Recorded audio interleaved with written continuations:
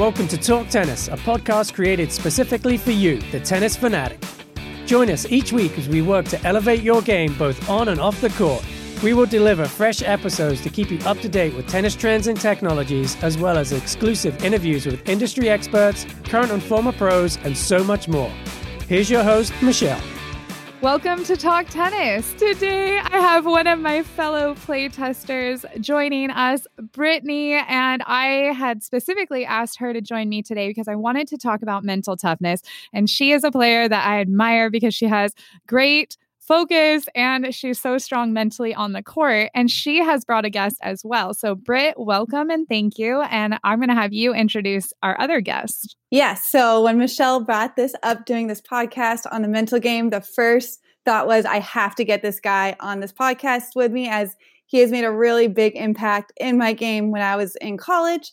We first crossed paths when I was in high school, actually, and during the juniors, but we really started working together in college during my collegiate years at Cal Poly. I know he has vast experience in the mental field, working with the juniors, collegiate level athletes, as well as professionals in multiple sports, including tennis. He's involved in the NBA, as well as assisted in the U.S. Soccer Federation, teams in the MLB, and at IMG Academy. I feel like I could go on and on with this list, and I am probably missing a couple, but I apologize. But nonetheless, I am very excited to have one of my friends as our guest, mental performance specialist, Jeff Troche. Thanks, Britt. I appreciate it. I'm grateful to be here. I've been fortunate enough. I'm in my 33rd year now of doing mental training for athletes. I feel like it's been a lifetime of doing this, and I've been really fortunate to be among the best tennis players in the world. And you mentioned one of the stops that I had along the way, which is helping build the mental performance piece at the IMG Academies, which was the Bollettieri Tennis Academy back in the day, and was intimately involved in helping develop the mental processes there, where several of the players we work with rose to number one in the world in both singles and doubles over time. So I've been fortunate enough to work with some of the best in the professional ranks and continue to work alongside several collegiate programs as well and work with their mental process. So thanks for having me. Yeah, thank you for joining us. Now, do you have a background in tennis? And what made you want to get into this field? No, I have no background in tennis at all, which, for some people immediately reduces my credibility. But the good, and if they see me play, it would really reduce my credibility. But the what inspired me to get into it was really more the business opportunity to grow a business at the Bollettieri Academy back in their heyday. And I was working in Major League Baseball and the NBA at the time and was working with high profile golfers as well, traveling on both tours, and got an opportunity to go and build this business out in the tennis academy, and did that. And then that spun, that was back in the 90s, and that spun off into many, many years of traveling on the ATP and WTA tours with players. And so I coach it, but I don't play it. So not very well anyway. That's awesome. And I think that especially right now during this quarantine time, and some players haven't been on a tennis court in a long time, in weeks and months. And this is such a good opportunity for players to rebuild their mental side of their game. I know even myself included, I'm really trying to focus on new strategies and things when I'm on the court.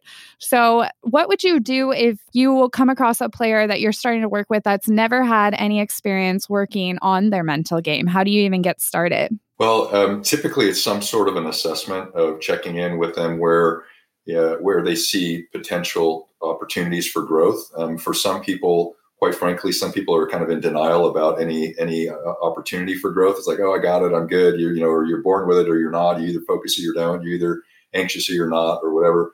But just a few questions to poke in to sort of articulate, have the athlete articulate, where some of their challenges lie or where some of their frustrations might lie. And it's the typical thing where nearly everyone will say something to the effect of, oh, I get tight at crucial points, or, my practice, I feel like I practice well, but when I get in competition, it changes. Or there's some sort of universal challenges that most athletes have and most tennis players have at every level, whether, you're a 4-0 club person or you're, a top 10 in the world, there's still some of those similar challenges.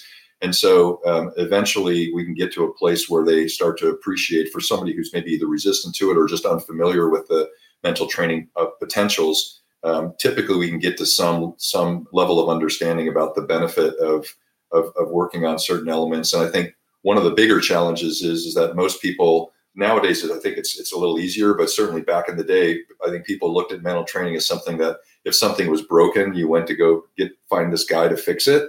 And I felt like I did a lot of like emergency room visits and 911 calls. And gratefully now people are starting to see the whole notion that you don't have to be sick to get better. And that it's really about skill building and really about, building habits and disciplines that are just like having a disciplined forehand or just having great habits with nutrition. It's the same thing. Nice. Now, Britt, I wanted you to kind of speak about how you and Jeff have worked together and any struggles that you might have had that he really helped you get through and what kind of process that was. Yeah. Well, I've always felt like I was a strong mental player, but I would say that I had like a roller coaster. So during a match, I'd have really positives and then I get negative and then I would try to dig myself out. And one of my main goals in college was trying to level that out, to be consistent the whole time in that positive realm inside my head.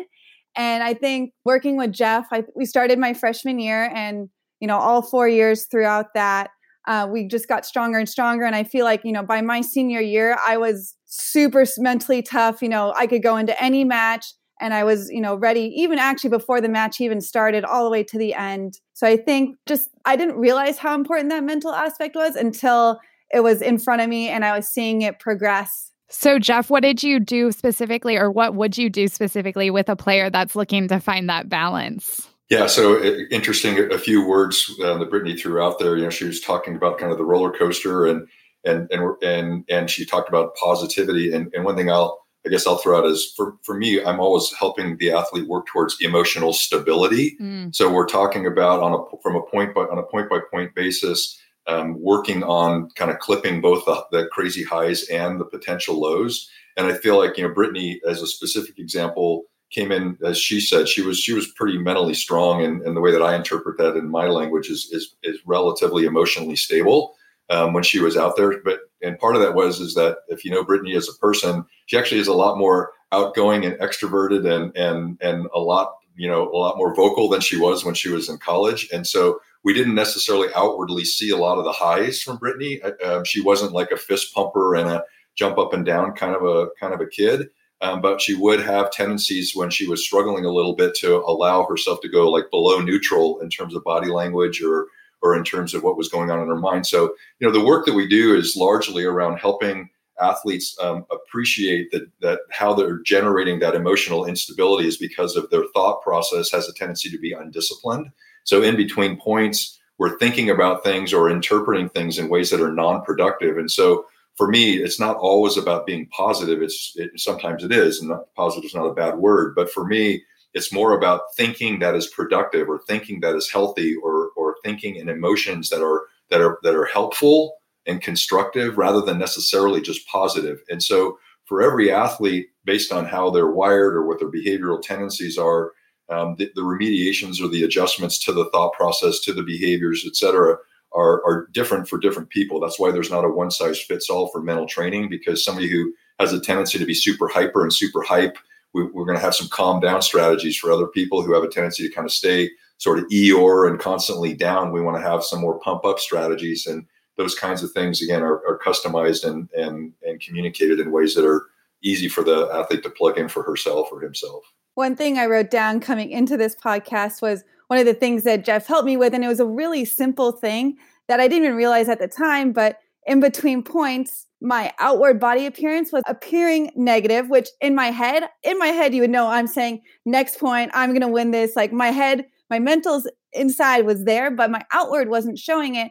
And so one of the things he had suggested was after I finished a point and I would go to fix my strings to collect myself, I was looking down and kind of hunching over, and he just had me lift up my racket a little bit. And so I was looking kind of more straight at my racket, and that kind of changed my whole demeanor on the court. And I still remember to this day that piece of advice, and it really had made a big difference. Just something as simple as moving my racket up to look more, positive, and I know positive, but look more in the game. Yeah, and eyes above the horizon, and it also gives nothing away to your opponent, right? Because your opponent's looking over there and they're seeing no matter what you just did or how poorly you played the last point or whatever, that there's a consistency of like, wow, gosh, she's not getting rattled, she's not dropping her head, whatever. And even if you're feeling crappy inside, you can still on the outside send a message to your opponent that you're preparing yourself well for the next point. And that sends a message to yourself, but it also sends a message across the net. So it's kind of a 2-for-1 strategy. Now, I have a little different personality than Britt on the court, and I'm probably more of your challenging, fiery, loud player. You know everything that's going on based on my body language and my voice. But I am someone that can get fired up when I'm upset. And like I was just explaining to someone right before this, like if I get fired up, you don't want to be on the other side of the net. So how do you handle those athletes that are kind of a little more up and loud and kind of show all the emotions, which sometimes we're told is not a good thing to do? Yeah. Well look, here's one of the most essential facts from my perspective of doing this again over 3 decades is there's no right way to be great, and that's partly the reason why I've never written a book, because it's like, if I'm going to tell somebody how to be great at tennis from a mental perspective, I would give you, Michelle, and Britt 2 completely different paths to get to where you want to go. Right. So part of it is like you becoming really conscious about what are the mechanisms that help you be the best tennis player you can be. And if being fiery works for you, because obviously, look at the professional circuit. You got you got Federer who shows you almost nothing. And then, you got, you get the big pump up of the Nadals, or you get, some of the crazy antics of some of the others, but it ends up working for them. So it really comes down to what's productive and what helps you be effective. If, however, the emotional volatility kind of burns out of control, then what we're talking about is how do you take strategy so that you're using that emotional energy in a way that's productive for you. And as an example, for some people that fire, when it's an easy kind of a distinction, when that fire is turned at themselves, it's non-productive. When it's turned outwardly, it is, right? Mm-hmm. So one of the things when I see players like yourself, and you're maybe struggling a little bit, you're getting mad at yourself and whacking yourself with the racket or whatever. And then all of a sudden the player across the net hooks you on a call, right? I'm like, it's over, because as soon as you can turn it around, now I'm pissed at her. Now I'm going to take this and I'm going to kick her butt. It's a game changer for a lot of players who are super volatile like that, right? Yeah. And sometimes it takes literally making it up in your mind that it's about her. And I don't know if you've been watching the Michael Jordan, the Last Dance thing, but it's one of the things that's been consistent with Jordan is he's always figuring out a way to have it be about somebody slighting him personally. So he takes that competitive fire and turns it towards his opponent. For some athletes, that's exactly the way to get to the promised land. For others, it would blow them up completely. So again, I think that would be a horrible strategy for Brittany, and it may be a good strategy for you, right? Yeah. So Britt and I have played doubles a few times, and that's why we work, because she evens me out. And I know she had teammates like that too.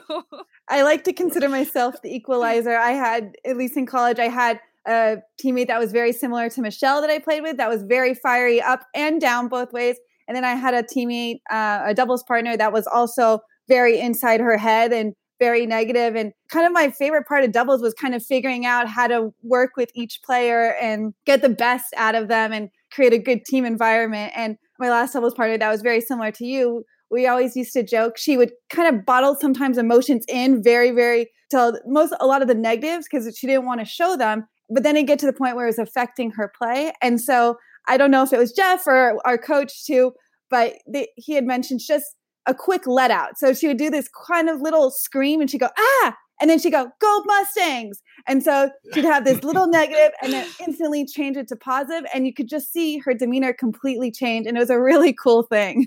Yeah. And I know about whom you're speaking. And yeah, it was a strategy I suggested. Yeah, it was a strategy I suggested. And it's one, again, Michelle, that to directly address, your kind of a style, it's that it's that for some, that, okay, I got to keep my emotions down. I got to keep everything. Well, it's like putting a boiling pot and holding the lid down. It doesn't, at some point it's going to blow. So for me, a little bit of steam let out every once in a while, or even if it's after every point, as long as it's appropriate and within etiquette and it's not, again, we want to make sure that it stays productive and constructive, right?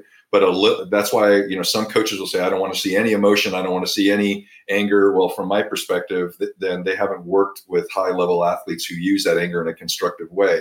So again, there's no wrong way about that, but letting a little bit out for some, like leaking the steam out in between points, is exactly the strategy that works best for them. It's just a matter of figuring it out for yourself, or working alongside your instructor, your coach, to help you figure it out. Now, a lot of our listeners are not at the professional level. They like to play for fun. They're in leagues and all that. How would you recommend?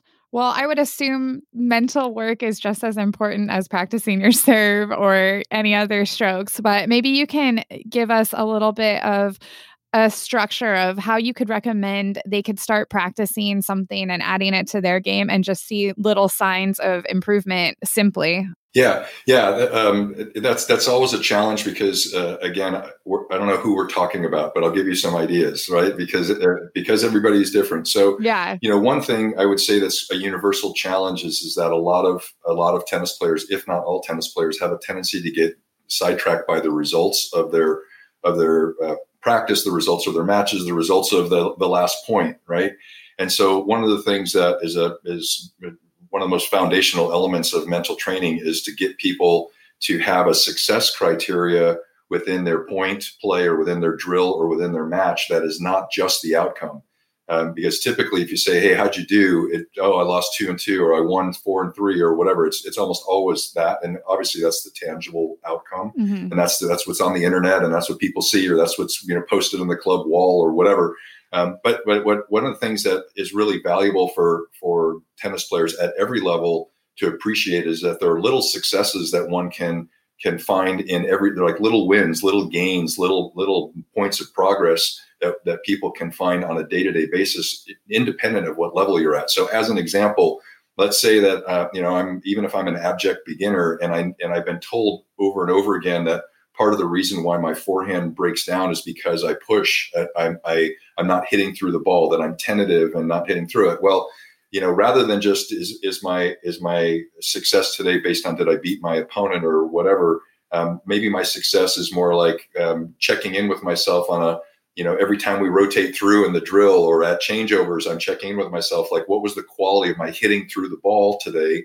And am I making improvements in that over where I was yesterday or where I was last time? So some little element that we're looking at those positive gains, because one of the most important things is about, measuring success on things other than just outcomes. And the other thing that is an integral part of what I believe philosophically is being really clear about the whole notion of getting one day better every day, rather than, I want to go from a 3.0 to a 3.5. I want to go from a high school player to a college player. I want to go from this ranking to that ranking.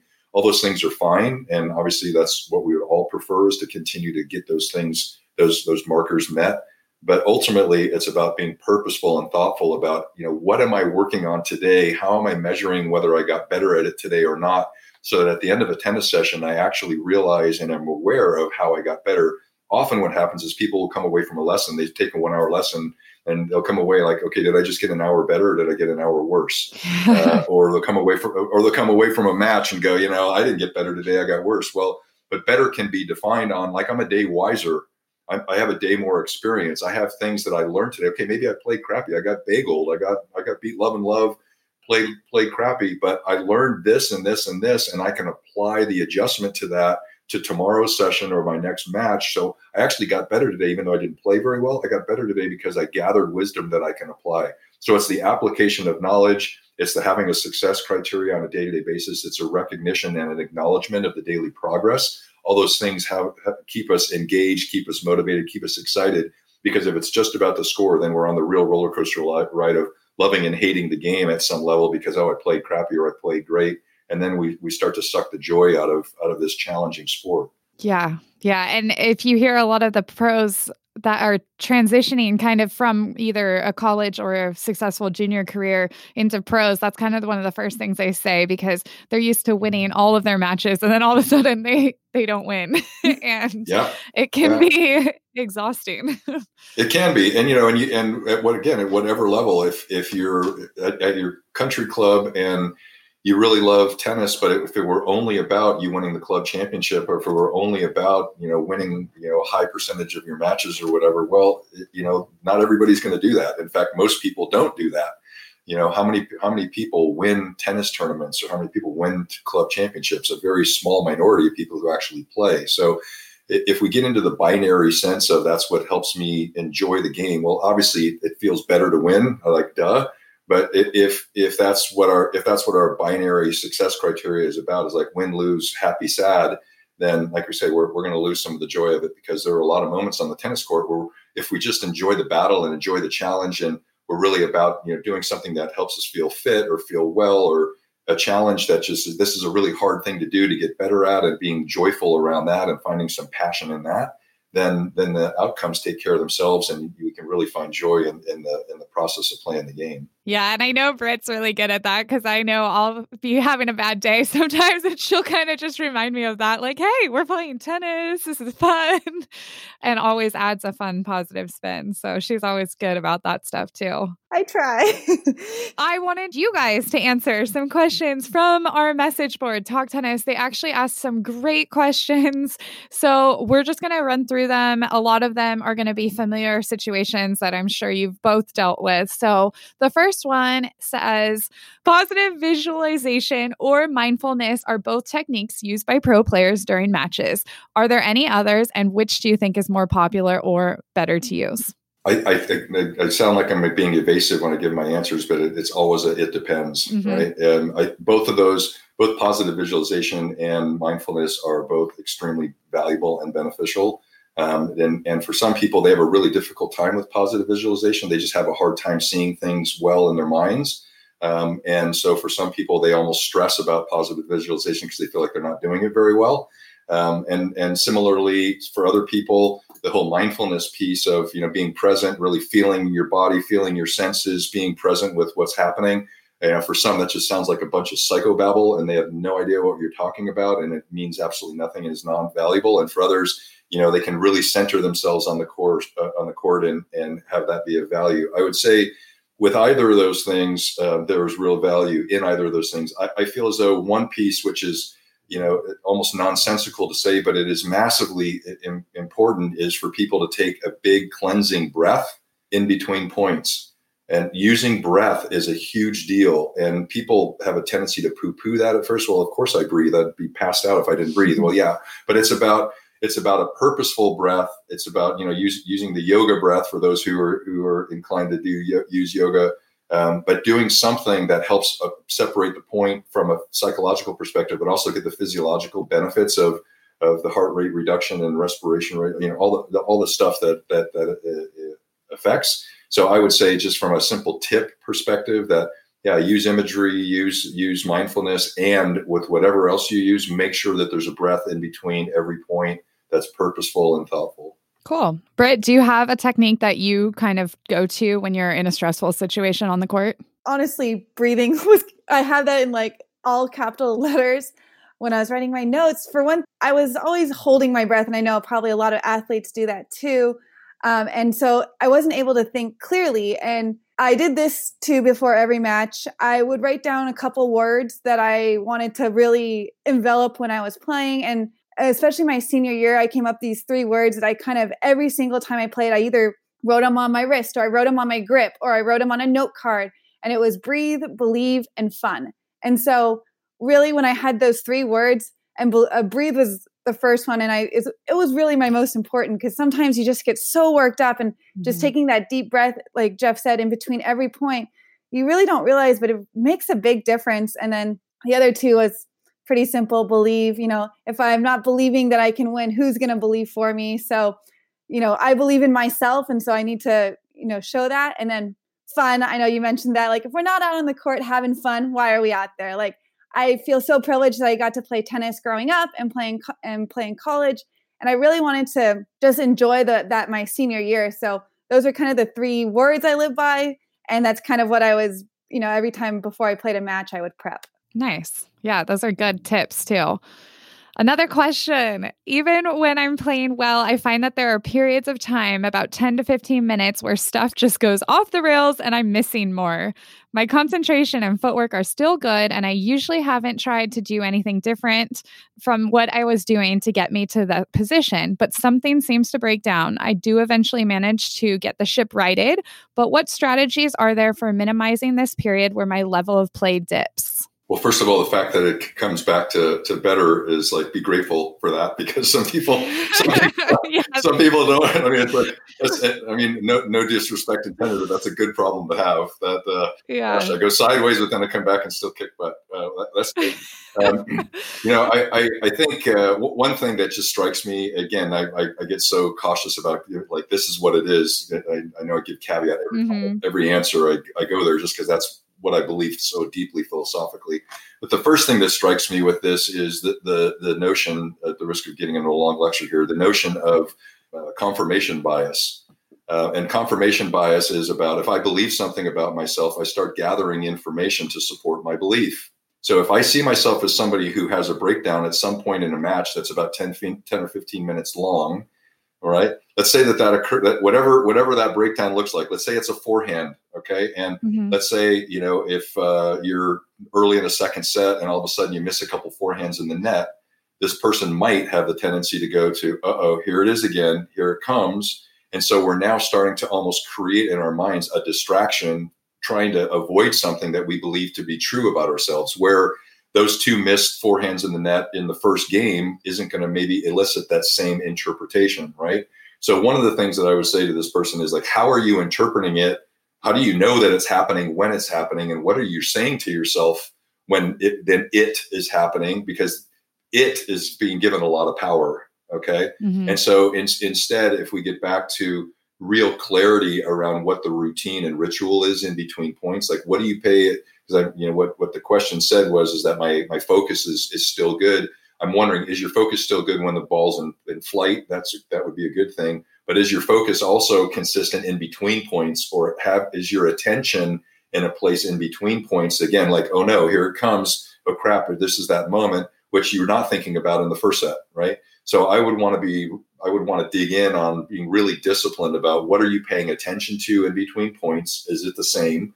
And if it's not, then what do you bring your attention back to, which is about routine and rituals and those kinds of things, so that my internal environment, independent of whether it's the first point of the match or the last point of the match, or however I've been playing, I want the internal environment and where our attention is to be consistent throughout an entire match. Our game can go up and down. We don't get to control the points. Like, we can influence them, but we don't control them. But we do control our internal environment, and that's something that I would want to make sure this person is really disciplined about in between points in internal environment. For sure. Britt, anything to add there? Do you ever feel like you've kind of like lost it a little in the middle of the match, or? I feel like you always are in control. I don't know. I'm glad I appear that way, but no, as I said earlier, I did go through I can go through that roller coaster effect. And for me, I think I found at least for me, the best thing was to live in the present. Like, if I was focusing on, I just missed that ball, or, I feel something's coming up, then it was kind of distracting me from what was happening right then. And I was either thinking ahead or going behind.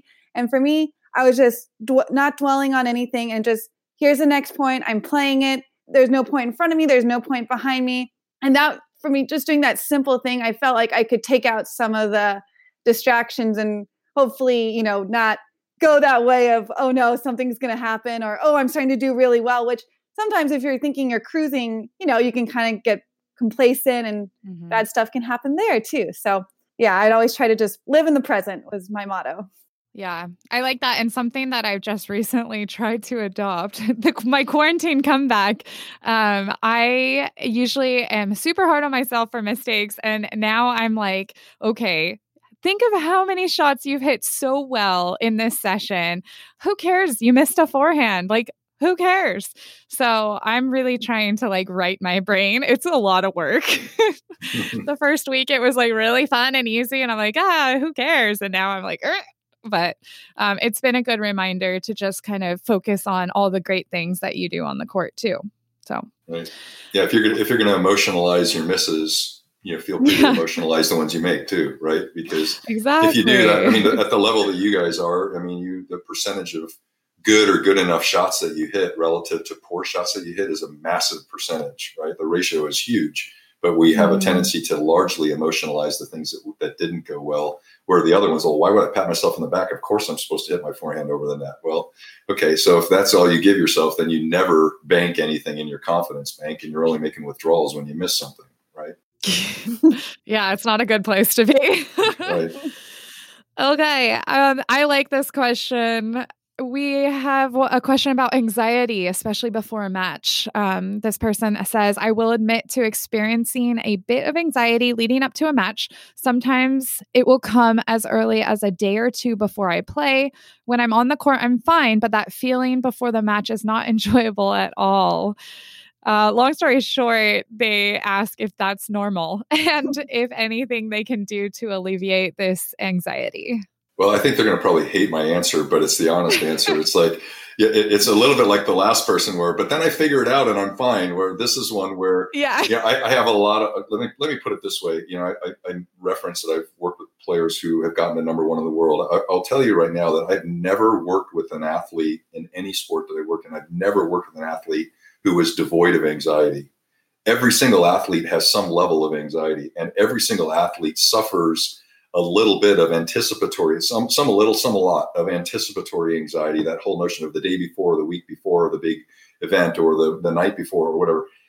Is that normal? It is 100% normal. It's like every athlete on earth in every sport. If they give a damn about what they're doing, they're going to feel some anxiety around it, right? Mm-hmm. So yes, are there some things that can help ameliorate that, and help them manage that?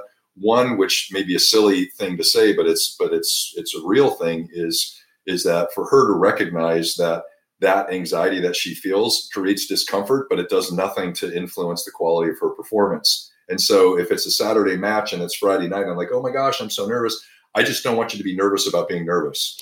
I don't want you to be, I don't want you to be anxious about being anxious. I want you to frame it in a way that's real. Like, wow, this is real uncomfortable. It sucks to feel like this. I really would prefer that I not be like this. Mm-hmm. But what I do know is I've got gathered evidence. I've got gathered history of knowing that no matter how I'm feeling now, when I show up and it's go time, I'm fine.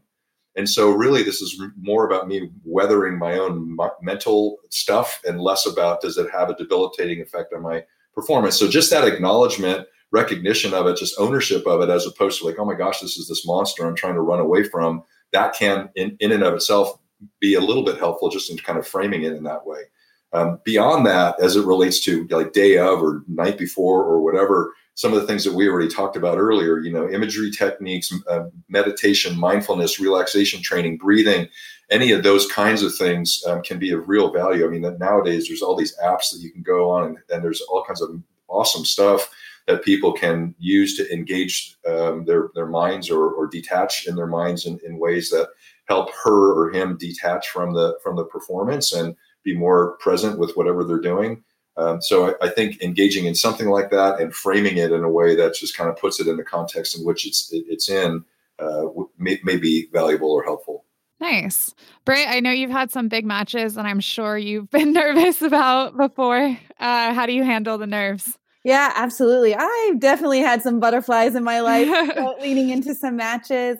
I was trying to think of some things that I would do. And one thing that I always kind of would do is have a ritual before a match. Like if I knew I had a match in the morning, I always made sure I had I know most of this seems common sense, but maybe in my head, I like to have that control, but a good dinner. I actually would always lay out my clothes for the day before, my outfit.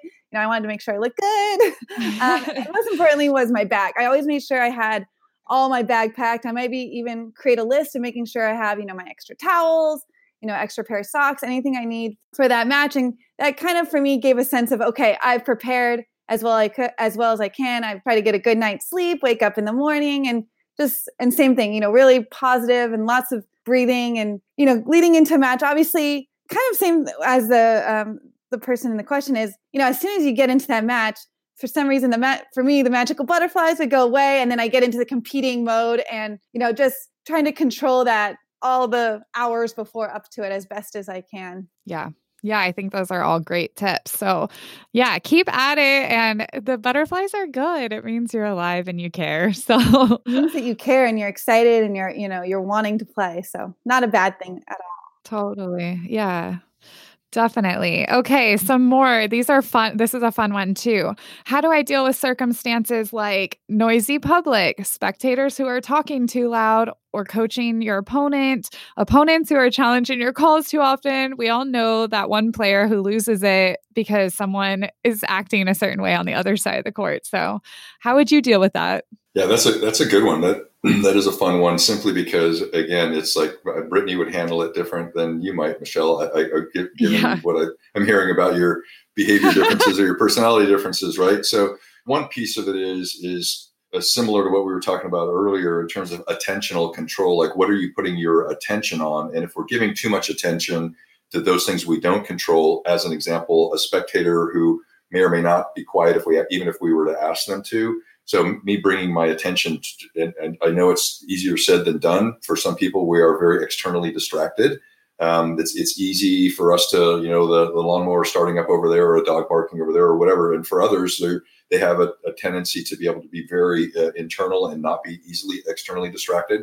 So part of it is just bringing your attention back to what you're being asked to do, like what's happening in the match right now. Like tennis is always telling you where to put your attention. Right? It's always telling you what to do if you just will listen to it. Yeah. But if we allow ourselves to, our minds to go in other places, like, okay, what's going on right now? Oh, it's me receiving serve right now. And if I'm down left 15, I want to go. So now if I'm filling my mind with tactical information and what I want to be doing on this next point, the potential is I start to kind of muffle out some of those things that can be distractible. So that's one piece.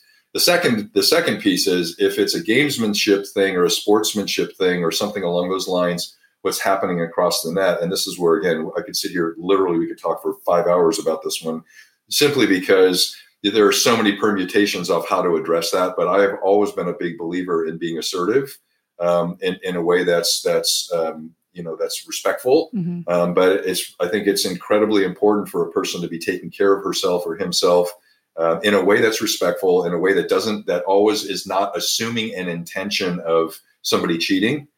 Because one of the things I speak about a lot is just, when you observe behavior, don't always assume intention, right? So just because somebody is, missed a couple line calls, that doesn't mean they're hooking you, they're cheating, they're trying to whatever, because we can go, now we're creating this story in our head, and our response to that can be something that's debilitating, or we can be really distracted by that, as opposed to, okay, I've noticed that it feels like the line calls are a little, I have a different opinion about these line calls than this person. Let me go address that. Hey, here's what I'm seeing. Just speak the facts objectively. You're calling those out. I'm seeing them in. Can we, whatever, as opposed to just attack mode, or the other side of that, which is to say nothing and then just be chewing on it for the entire match. So going passive or going aggressive typically is not very productive, but being assertive and speaking in facts without presuming intention can be valuable and helpful in those situations. Definitely. Britt, how do you handle it? Yeah, Jeff nailed it on the head. It's really things you can control. And I know this sounds crazy, but one of the things that I actually really enjoy playing in is the wind, which drives people crazy. And I know I'm probably the only person that enjoys playing in the wind, but I kind of have that mindset of, I can't sweat the things I can't control. So if this is happening, I'm going to use it to my advantage. So, if I'm playing against the wind, I'm thinking, okay, both of us have to deal with this. And if I can just handle it better, good things will happen my way. And when I was playing collegiate tennis at Cal Poly, it's very windy in San Luis Obispo sometimes. And so we'd have a lot of teams come and play us. And one of the big turning points was this match. We were playing a team from the Midwest, and they hadn't played outdoors in probably 3 or 4 months. And it was 30-mile-an-hour gusts. It was crazy weather. No one was playing great. You're not going to get, your tennis isn't going to be the best. But I kind of had this mindset of look, I'm going to come out here, play the best that I can, not let it affect me. And I was lucky enough that I had that kind of mental aspect, and the other girl just completely crashed. And I got a good win off a player that was, in a different circumstance would, probably maybe beat me. But I had at that moment mental aspect that I could get through that match. So kind of, just that you can't worry about the things you can't control. So that's really my go-to. Those are good points. And the wind is the worst. And to double down on that for 1 second, I think, in application, direct application to back to earlier, like, I'm just starting this mental stuff out. What do I do? What Brittany just spoke to is like a perfect example of somebody who's in solution mode, right? Often people they get so fixated on the problem. Oh, that person's talking, that person's hooking me, the wind is blowing, my shoes or whatever, my knee is whatever. It's like, okay, well, what's your adjustment, right? And what Brittany was expert at and became really adept at doing was being in adaptation mode. Okay, it is what it is. What do I do to adapt to it? And the best athletes or the best players don't always win, but I can tell you that it's often the player that adapts best that does. And I don't care what sport we're talking about. If you're willing to be in solution, adaptation, adjustment, flexibility, all those things instead of rigidity and it having to be a certain way and being frustrated with the things that aren't going well, the contrast between those two athletes and the same experience is vast. So it really comes down to, like, are you choosing to be putting your attention on solutions and adaptations, or are you choosing to put your attention on the things you don't control and that you may feel are problems? For sure. And then that kind of brings up a question that you basically kind of just answered. But let's say there's someone that you have played 20 times and maybe you've beaten them once, but for whatever reason, they have your number and it's just this mental block. And how do you go into that match being positive, trying to figure out a way to beat them this time if all things are level? Let's say, okay, so Michelle, you're my client right now. So what I would say to you is, you've lost to this person 19 out of 20 times. Okay. Have you won a point against this person? Yes. Okay. So if you're capable of winning a point against this person, then that's how tennis is played. Okay. If what you're concerned about is, can I string enough points together to win a match? Mm-hmm. You're going to put you're thinking too far into the future and you're spinning yourself into a place that's non-productive for you. Right. So it's about being present. It's about now. Okay. You lose the first point of the match. I would pull you to the side and go, okay, this is point number 2. Are you capable of winning this point against this person? The answer is always going to be yes. Okay. I never ask a question that I don't already know the answer to, like a good lawyer, right? It's like, okay, are you capable of winning a point against this person right now? Yes, I am. Your history is irrelevant. Right. The future of this is irrelevant. What's relevant is now let's shift what's relevant is your tactical awareness and your grit and your effort, right? So, okay, what adjustment do you make off that first point? What are your micro adjustments? Because where I want your mind to go pre-game is like how I'm going to overall play this match tactically. Here's what I think might work. And then literally, I mean, you guys know because you're on the court all the time, you know this, that the best players are literally after point 1. That's one moment of data that now I make micro adjustments in my tactics. Oop, yep, that really worked well. I'm going to do that again. Or, okay, that's a little bit off right now. Here's what I'll adjust. Oh, wow, she's a little slower to her backhand side than I thought. It's like if you're in that solution mode, that's tactics mode. That's being so present with what I'm going to do next, right? That I'm so immersed in that what happened 19 out of the last 20 times is completely irrelevant to what I have an opportunity to do right now. And that's what I'm putting my attention on. That's what I'm going to put my energy into is that. Nice. That's a good answer. Really? Thanks. I passed the test. All right. All right. Good. You're the real deal. I passed the test. I also wanted to ask, because I know this is a common question as well with tennis players.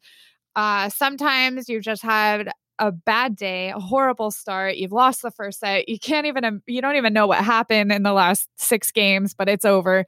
How do you kind of slow yourself down and start fresh? Which you kind of just gave us that as well. Just gave you the answer, right? Yeah. Yeah. Well, I'll give you an even more generic answer than the one I gave you before, because it's one I've written down here a couple times in my little notes as we're talking, and this has relevance to just about everything that we're talking about. Okay, and it's a generic phrase, and Brittany knows I've got these little Jeff Troche phrases that my little coaching phrases. I got a million of them, and one of them that I think has unbelievable application in so many areas is focus on what to do, not what it means. Okay. Focus on what to do, not what it means.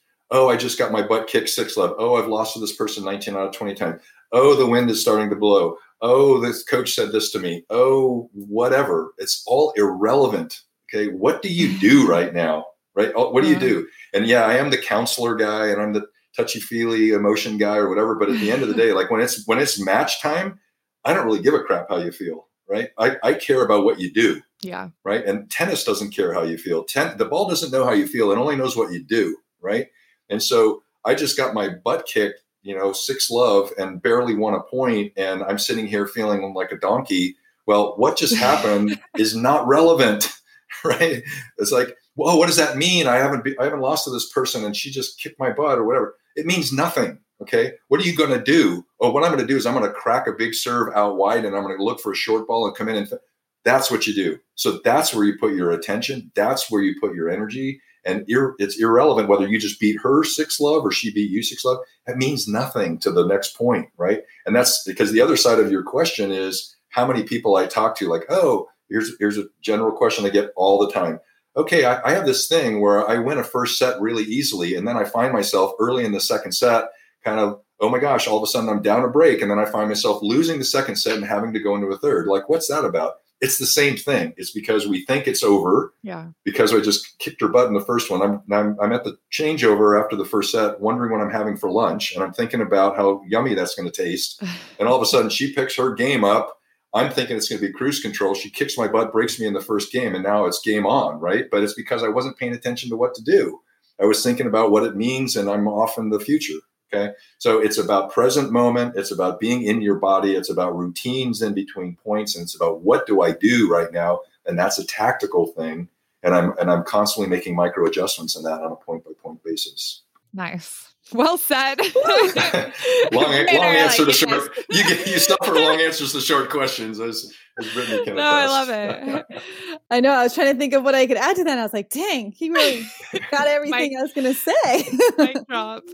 We did get a couple of questions, kind of more peripheral, not specific. So someone was asking if you have found that mental toughness carries over to other areas in their life. And also, how does mental toughness compare across different sports? Have you found tennis players to be crazier than all the others? Again, I've found crazy in every sport, but I also see a skewed population of people, right? So to the first question, yes. And actually, and there's nothing wrong with the phrase, but the way that I teach it and what I don't really call what I teach mental toughness. Mm-hmm. I call it mental discipline because I believe very strongly in people disciplining their internal environment. And that by extension, I think creates what we call toughness. But I feel like there are a lot of people who don't see themselves. I certainly didn't and still don't. I didn't as an athlete way back in the 100 years ago when I was an athlete. I know I wasn't very tough, but I was pretty disciplined. So I feel as though for me, that works well for me. And yes, mental discipline has an amazing application and implication across all aspects of life. I actually see what I do for a living. I see myself as a life coach who happens to do what I do through a sport environment, because what I teach has direct translation into relationships, into productivity as a human being and growth and all those things. Right. So yes, 100% it does. Nice.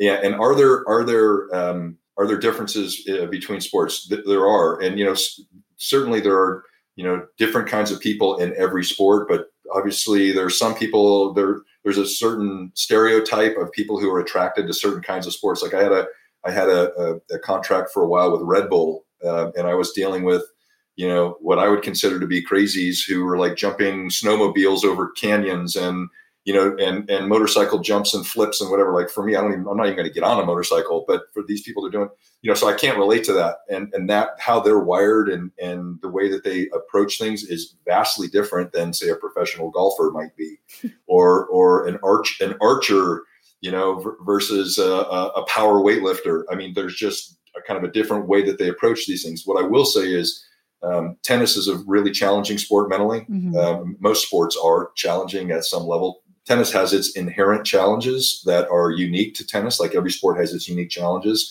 There are some things about it that I think are universally difficult for everyone. And I would say that people who are easily distracted and or have a tendency to be on an emotional roller coaster, back to Brittany's very first phrase, I think they struggle in this sport because the sport really demands emotional stability. As most do, but this is one where, if you lose it for a little bit, you can get off the rails pretty quickly, and it can be hard to bring it back in the sport. The other thing about tennis that I think is inherently true is it's a really difficult sport to be good at. And I feel as though there are a lot of people who have this, irrational notion that, if I take a lesson once a week and, hit around with my girlfriends on Friday, that all of a sudden I'm going to elevate my game to whatever level. Well, it just requires a lot of time in order to be really proficient at it. That's not to say you can't have a ball by, play once a year and have fun. Who cares, right? But I think there's an irrational notion on some people's parts about the progress that they should be making. And I see people getting frustrated in this sport relative to some others simply because it's more challenging to be good at it and to be proficient at it vis-a-vis some other sports where it's not quite as difficult to become proficient and be competitive. So that's another thing that I think is inherent in tennis that makes it challenging mentally. For sure. It's definitely a challenge, even on the good days. Yes, it is. We could literally spend hours talking, but I kind of want to wrap things up since we have been chatting a bit. Britt, I want you to tell me who you think are some of the most mentally tough tennis players. And then Jeff, I want you to tell us some of the most mentally tough athletes you've worked with. They don't have to be tennis players, but bonus points if they are. Ooh, for me, I would definitely say if I had to pick one tennis player that sticks out, it would be Nadal. Mm-hmm. I think he shows such that fighter mentality on the court. He could be down, he could be up, and he's still, every point is like match point. Every point he's digging out. He's going full effort on every point. And that's something, I feel like every tennis player can strive to do. And one of my little quotes is play every point like it's match point. And I think he really embodies that. Yeah, it's hard to argue with either Nadal or Federer. I mean, and I'll speak. I don't actually talk about what individual athletes I work with, but I can talk about kind of broadly. Mm-hmm. I have not worked with either Roger or Rafa, so I'm comfortable in just saying that as a fan and as a professional in their arena, I use them in every sport that I work in. I don't care what it is: baseball, basketball, rodeo. It doesn't matter. I use Rafa and Roger as examples of people who the combination of mental discipline with incredible competitiveness in conjunction with sportsmanship and class. Mm-hmm. And that's an amazingly rare combination nowadays. We might get some classy people who aren't very good, or we get some really good people who aren't very classy or don't dig it out of the dirt when it's hard or whatever. And those guys just do it. As I said, I've been fortunate enough. I've been, with world champions in a lot of sports, and I would say, rather than getting into the individuals with whom I work, because that's something I just don't do for my own reasons. I don't ever want an athlete to think that I'm working with them to promote myself or what I do. It's another reason why I've never written a book and why I don't talk about who I work with. But what I will say is that the notion of resilience is a common denominator. If you ask me to just, kind of gun to head, what's the one thing that is mm-hmm. an absolute non-negotiable, it has to be there for the best of the best? It's resilience. It's that notion of facing adversity, persisting through it, keeping things in perspective, the grit and determination to continue to fight, even in those times when you feel like you want to quit. The reason why champions are champions largely is because they just keep doing it. There's no shortcut to being great, and they're not looking for a shortcut. They're just willing to dig it out of the dirt. And while, we can watch these people on the tennis court or in whatever arena that we're looking at and go, oh my gosh, they're so talented, or they're so skilled, or they're so lucky, or they're so whatever. 99.9% of the time, in my experience, it's they have worked their butts off and they've gone through hell to get there, and they've made sacrifices and an investment in themselves that most people are just not willing to make. And I'm not saying that anybody else should, but most of them are there because they earned it. And so they're mentally disciplined in part because they've done the work and they've gotten enough reps that they know how to manage those challenging situations in a consistent fashion, because they've had enough reps to do it. Because it doesn't come easy. It comes through having actually done the work to get there. And that's what I see consistently is the work effort, the work ethic in combination with the resilience in those tough moments. That's awesome. Thanks for sharing that. Yeah. Britt, do you have any last words? I did write down one quote, and it actually kind of ties back to what Jeff was saying. I was been watching the Michael Jordan documentary, The Last Dance, and it's really inspirational, and and after this podcast, I'm really missing playing tennis and getting out and competing. But the quote that really stuck with me, which I think actually Shelby Rogers, if anyone follows her, also found it to be something to live by, is Michael Jordan said, "Why would I worry about missing a shot that I haven't taken yet?" And for me, like when he said that, it was like, wow, like looking back on it, I'm like, man, I wish I heard that quote before, because it's something you can really think about, and it just makes a big impact. You're like, why would I worry? And it kind of puts a lot of things in perspective. So that quote is kind of what I'm living by right now. I like it. Nice. Jeff, I feel like you should assign us some homework to work on our mental game. What can you leave us with? Go focus on what to do. That's the number one thing. I mean, I think it's really important that, Britt she said, breathe, believe, and fun were her 3 words. And the fun piece is important. And I love the notion of fun. I will say that not every moment on the tennis court is fun. If you're serious about it and want to get better at it, that not every moment is fun as it relates to, like, oh my gosh, like, a party, or, where are the clowns, or, because sometimes, again, you're getting your butt kicked. Yeah. But one thing that can be accessed at all times is something that you also spoke about, Britt, earlier, and you just touched upon it here at the very end, is the notion of gratitude, being grateful. That to be fortunate enough to play a game that has fun as a part of it, to be fortunate enough to be, with people that hopefully you enjoy playing with, or doing something that's active, or whatever it is, again, that is your why for being out there. That I feel as though that if people really access that notion of gratitude, like literally before you step onto the tennis court, give thanks for the opportunity to be out there just doing that thing. And then when you're done, whether, again, you just had an awesome win, or you got your butt kicked, or it was a hard workout, or it sucked, or whatever, at the end of the day, just to be grateful for having had the experience of being out there, propagating that attitude of gratitude on a consistent basis as it relates to life, but certainly as it relates to this game of tennis, helps keep it in perspective. And I think keeps things in a space internally where we can allow ourselves to have fun when there are those fun moments. We allow ourselves to fight when it's those fighting moments that may not necessarily feel fun, but in the end, we're always feeling grateful. And I just feel like that's an important foundational element to this game and to life. Definitely. And I'm super grateful that you guys both got to join me today and help our listeners deal with some of the mental tough spots on the court, off the court, and all of the things. You guys helped us some great strategies and ways to appreciate and enjoy the sport the next time we all step on the court. So thank you, guys. Yeah, you're welcome. Enjoyed it. Thanks, Michelle. Thanks, Michelle. Thanks so much for listening. Make sure to rate and review this podcast wherever you download your episodes. And be sure to visit our websites for all of the tennis deals at tenniswarehouse.com, tenniswarehouseeurope.com, and tennisonly.com.au. Hope you enjoyed this episode, and until next time, happy hitting.